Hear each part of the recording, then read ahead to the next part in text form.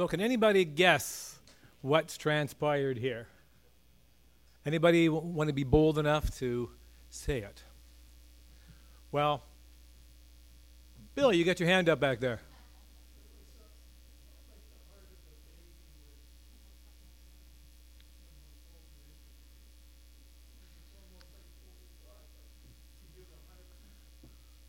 Yes, so that heartbeat, the baby's mother had actually died during childbirth. And the man that the baby became calm with was the recipient of the mother's heart. And there you see the baby, despite the fact that the baby had been passed around to so many people who had held the baby tenderly. You know, I kept on thinking, oh, that's got to be the grandmother. The baby will be happy. But the baby would wrestle and whatever. But it wasn't until it saw or it heard the heartbeat that it had listened to for so many months, the heartbeat involved in its creation, that it had calmed down and was actually reaching out. You know, when I first saw this commercial, because it's a commercial to try to encourage donors, when I first saw it, it made me really think about myself and about God's heartbeat. And do I really hear it? And do I actually press in to understand God's heartbeat? You know, Pastor Ian's been doing these series on the stories that God told, or that Jesus told, rather. And on the surface, all of those stories can seem kind of simple. But they really are intended for us to know the Father's heart and the Father's character. You know, stories are metaphors about life, that we might get to sort of know God better, know people around us, even to know ourselves better. I don't know about you, but some of the stories that have been shared, some of the metaphors that have been shared, they've kind of pricked my heart. I felt a little convicted in some of them. I felt a little uncomfortable. But I have to say that I also felt that I learned a little bit about God in every single one of them. Just recently I was talking to someone, and they said, oh, you know, that Jesus is the hero of every song or every story or every parable. I'm not sure if that is the case, but I think in the parable that we're going to hear today, the story that we're going to hear today, you will see that I think Jesus is the hero of the story. Some of you today might have some cards or a piece of paper that you've got with some numbers on them.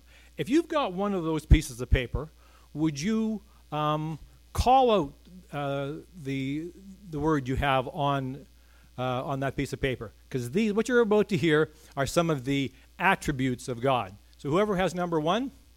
Loving. No. Faithful. Merciful. Gracious.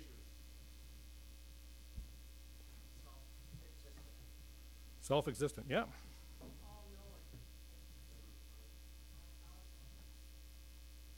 Eternal.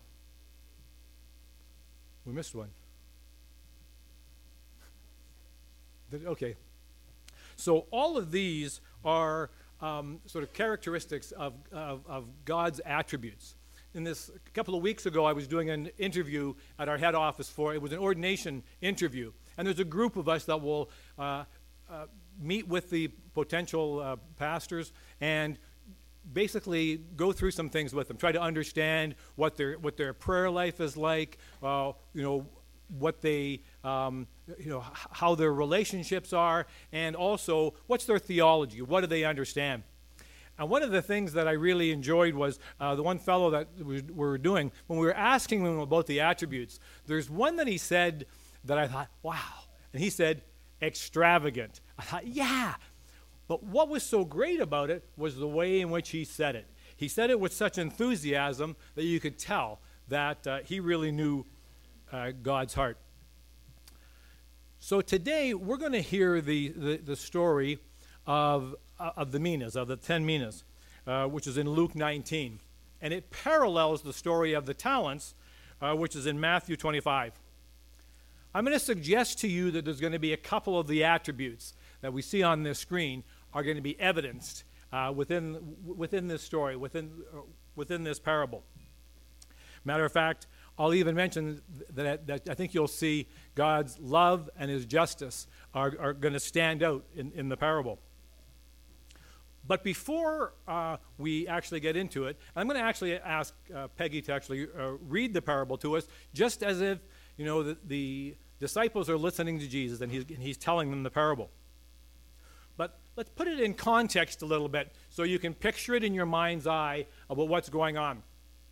So Jesus and his disciples are leaving Jericho. They'd been in Jericho, and there they had run into blind Bartimaeus, and Jesus had healed his sight. They went and they had dinner with Zacchaeus. And there Zacchaeus said, he repented for the way he was living. And then right there Jesus said, as for him and his household, they have salvation has come to them this day. So they were leaving Jericho, and they were heading to Jerusalem.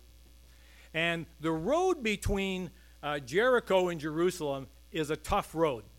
I've actually been on it in a bus. I've traveled it. But the road itself is a narrow dirt road that follows along the crest of some hills going through the Judean wilderness. They talk about the Judean wilderness, where dry and weary and there is no water. They'll have some. But there's no shade.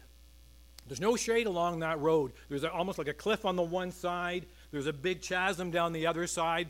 Matter of fact, this is the same road that Jesus used in the parable of the Good Samaritan, where he talks about where the man was robbed and beaten on that road. This is the same notorious road. Jericho is actually below sea level. It's about 800 feet below sea level. And it's about a 3,300-foot climb, 22 kilometers, 8 hours. So this is a tough walk. But what we see just as we're getting into the story, the disciples and Jesus are approaching Jerusalem. Now, we don't know what they talked about for the 8 hours as they walked along, but maybe what they had talked about is kind of what prompted him to tell this story. Because Jesus knew that very shortly he was going to ask them, go fetch the colt that hasn't been ridden before, because he knew that he was about to make his triumphant entry into Jerusalem. So with that stage set, Peggy, could you read the...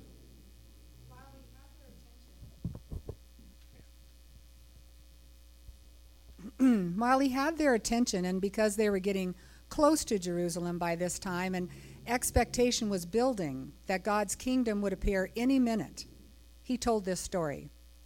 There once was a man descended from a royal house who needed to make a long trip back to headquarters to get authorization for his rule and then return. But first he called 10 servants together, gave them each a sum of money, and instructed them, operate with this until I return. But the citizens there hated him. So they sent a commission with a signed petition to oppose his rule, saying, we don't want this man to rule us. When he came back, bringing the authorization of his rule, he called those 10 servants to whom he had given the money to find out how they had done. The first one said, Master, I've doubled your money. He said, good servant, great work. Because you've been trustworthy in this small job, I'm making you governor over 10 towns. The second one said, Master, I made a 50% profit on your money. He said, I'm putting you in charge of 5 towns. The next servant said, Master, here's your money, safe and sound. I kept it hidden in the cellar. To tell you the truth, I was a little afraid. I know you have high standards, and you hate sloppiness, and you don't suffer fools gladly. And then the master said, you're right. I don't suffer fools gladly, and you've acted the fool. Why didn't you at least invest the money in securities so that I have gotten a little interest on it? And then he said to those standing there, take the money from him and give it to the servant who doubled my stake. They said, but Master, he already has double. He said, that's what I mean. Risk your life, and you get more than you ever dreamed of. Play it safe, and you end up holding the bag. And as for these enemies of mine who petitioned against my rule, clear them out of here. I don't want to see their faces around here again. So let's unpack some of what we've heard and some of the messages in this story. So, as you've noted in what Peggy shared, it was from the Message Bible. I'm doing something a little bit different today in the fact that I'm also below the actual text from the Message. I've included the text in French from La Bible de Semeur. For those of us here that French is your first language, just so that you can enjoy the text today. Now, this text, again, which is where we hear about them just starting off, it reminds me of something that the Lord did in 586 BC. And that was when the Babylonians had attacked and destroyed Jerusalem. And the captives were going along the road, and through the prophet Jeremiah, the Lord sent word to them and said, you know what? Build houses and settle down. Plant gardens and eat the fruit of it. Marry and let your children be married. Really what he was saying to them, he was telling them, don't expect to be coming back soon. He says, because I know the plans I have for you to give you a hope and a future. He said to them, things are going to be rough, but I'll never leave you. I love you, and I want you to know it. So in Luke, in this part of the scripture here, Jesus is telling his disciple, he's giving them a similar heads up. Because he knew what was ahead. He knew that he was about to ride into Jerusalem on that donkey with the expectations of people, and they were all excited that he would be the Messiah, that he was the Messiah, and that he would be physically overthrowing the Romans, and that Israel would be in that place in the world where they would control the world. He knew there'd be euphoria that Palm Sunday as they waved the palms, Hosanna, Hosanna. He knew that would be the case as he rode into Jerusalem.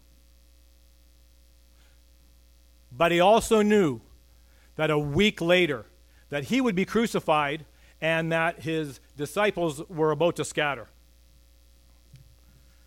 So he tells them a story about a man descended from a royal house who has to return home to get his authorization, get his authority. But he's going to come back to rule again. But before he goes, he calls 10 servants. And he says he's going to give them a sum of money, a mina. $30,000, by the way, in today's money. That's what it would have been. A mina, it would be worth $30,000 today. And he says to them, operate with this or engage in business until I return. Sitting here today, 2,000 years later, we kind of can see what he was doing there as far as him, the message he was really telling them. He was saying, hey, boys, things aren't going to go the way that you think that they are. Yes, I will be going into Jerusalem, but I won't be there for long. In the meantime, occupy the land. Be good stewards of all that I entrust to you. So Jesus is displaying his loving character here. So he's preparing them so that their misconceptions won't be a complete shock to them, and he's giving them a hope for the future. So what happens when he returns? The first servant comes in and says, I doubled your money. Most versions say 10 times. And how does the master react? Good servant, good work. I'm making you governor over 10 towns. Now notice he doesn't say, I'm going to give you more money. He doesn't say, I'm going to give you a whole pile more money. He says, I'm going to give you more people. I'm going to give you 10 towns worth of people. Yes, there is money that's involved. But the master says, I'm going to make you governor of 10 towns. Because God cares more about people than he cares about the money. He owns everything in the world. Seems like an extravagant characteristic where he is saying to somebody, oh, you've managed some money? Now I'm going to ask you to govern 10 towns worth of people. He says, you've been trustworthy in what I gave you. Yes, it was about the money, but it was also about his attitude. He understood the expectations. He knew that what the master's heart was. He wanted him to be fruitful so that it would be able to be of benefit. He entrusted him with knowledge, with relationships, and with resources, just like he does with us. To whom much is given, much is required. I'm going to skip the second servant, only because what happens with him is really the same as the first servant, but to a different degree. And actually, I thought it was interesting that even Jesus, as he tells the story, he talks about 10 servants, but he only tells us about 3. This servant was different. He had a different perspective on the master. He says, I was afraid. I knew you had high standards and that you don't take kindly to fools. Some versions say, I knew you were a hard man.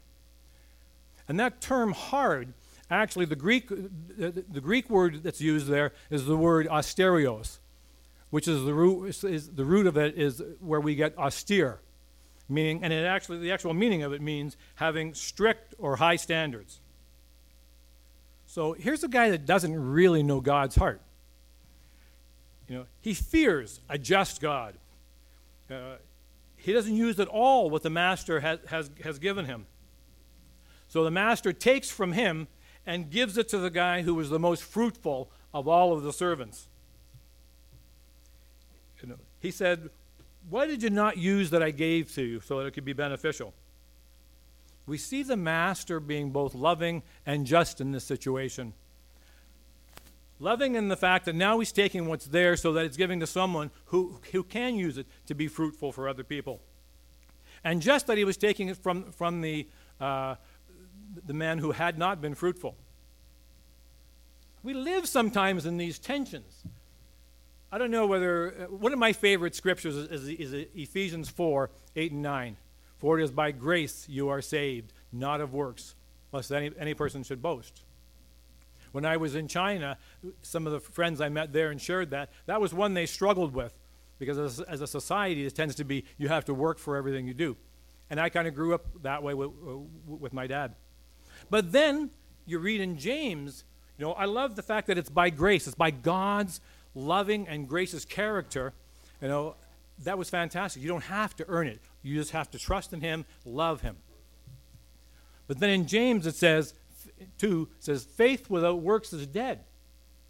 Well, how can both be true? If it's by grace, if it's only by God's love, then why is faith without works dead? Because faith is a verb. It's not like saying, yes, I have faith that there's water in here. It's not like that. It's a verb to say, I have faith. I continue to believe. This is something that God expects us to be able to understand some of these things that appear to be contradictions, but they're not. He has given us knowledge. He has given us relationships and resources. For us believers, we have the knowledge of who Jesus is. What an opportunity to be able to share that, to be able to bless others. He's given us relationships that we have influence, whether it be, our family members. I remember a teacher, Miss Moss, when I was in grade 3. She had never married, but she influenced, the way she supported me when I was so insecure in that classroom, it changed me. So that relationship.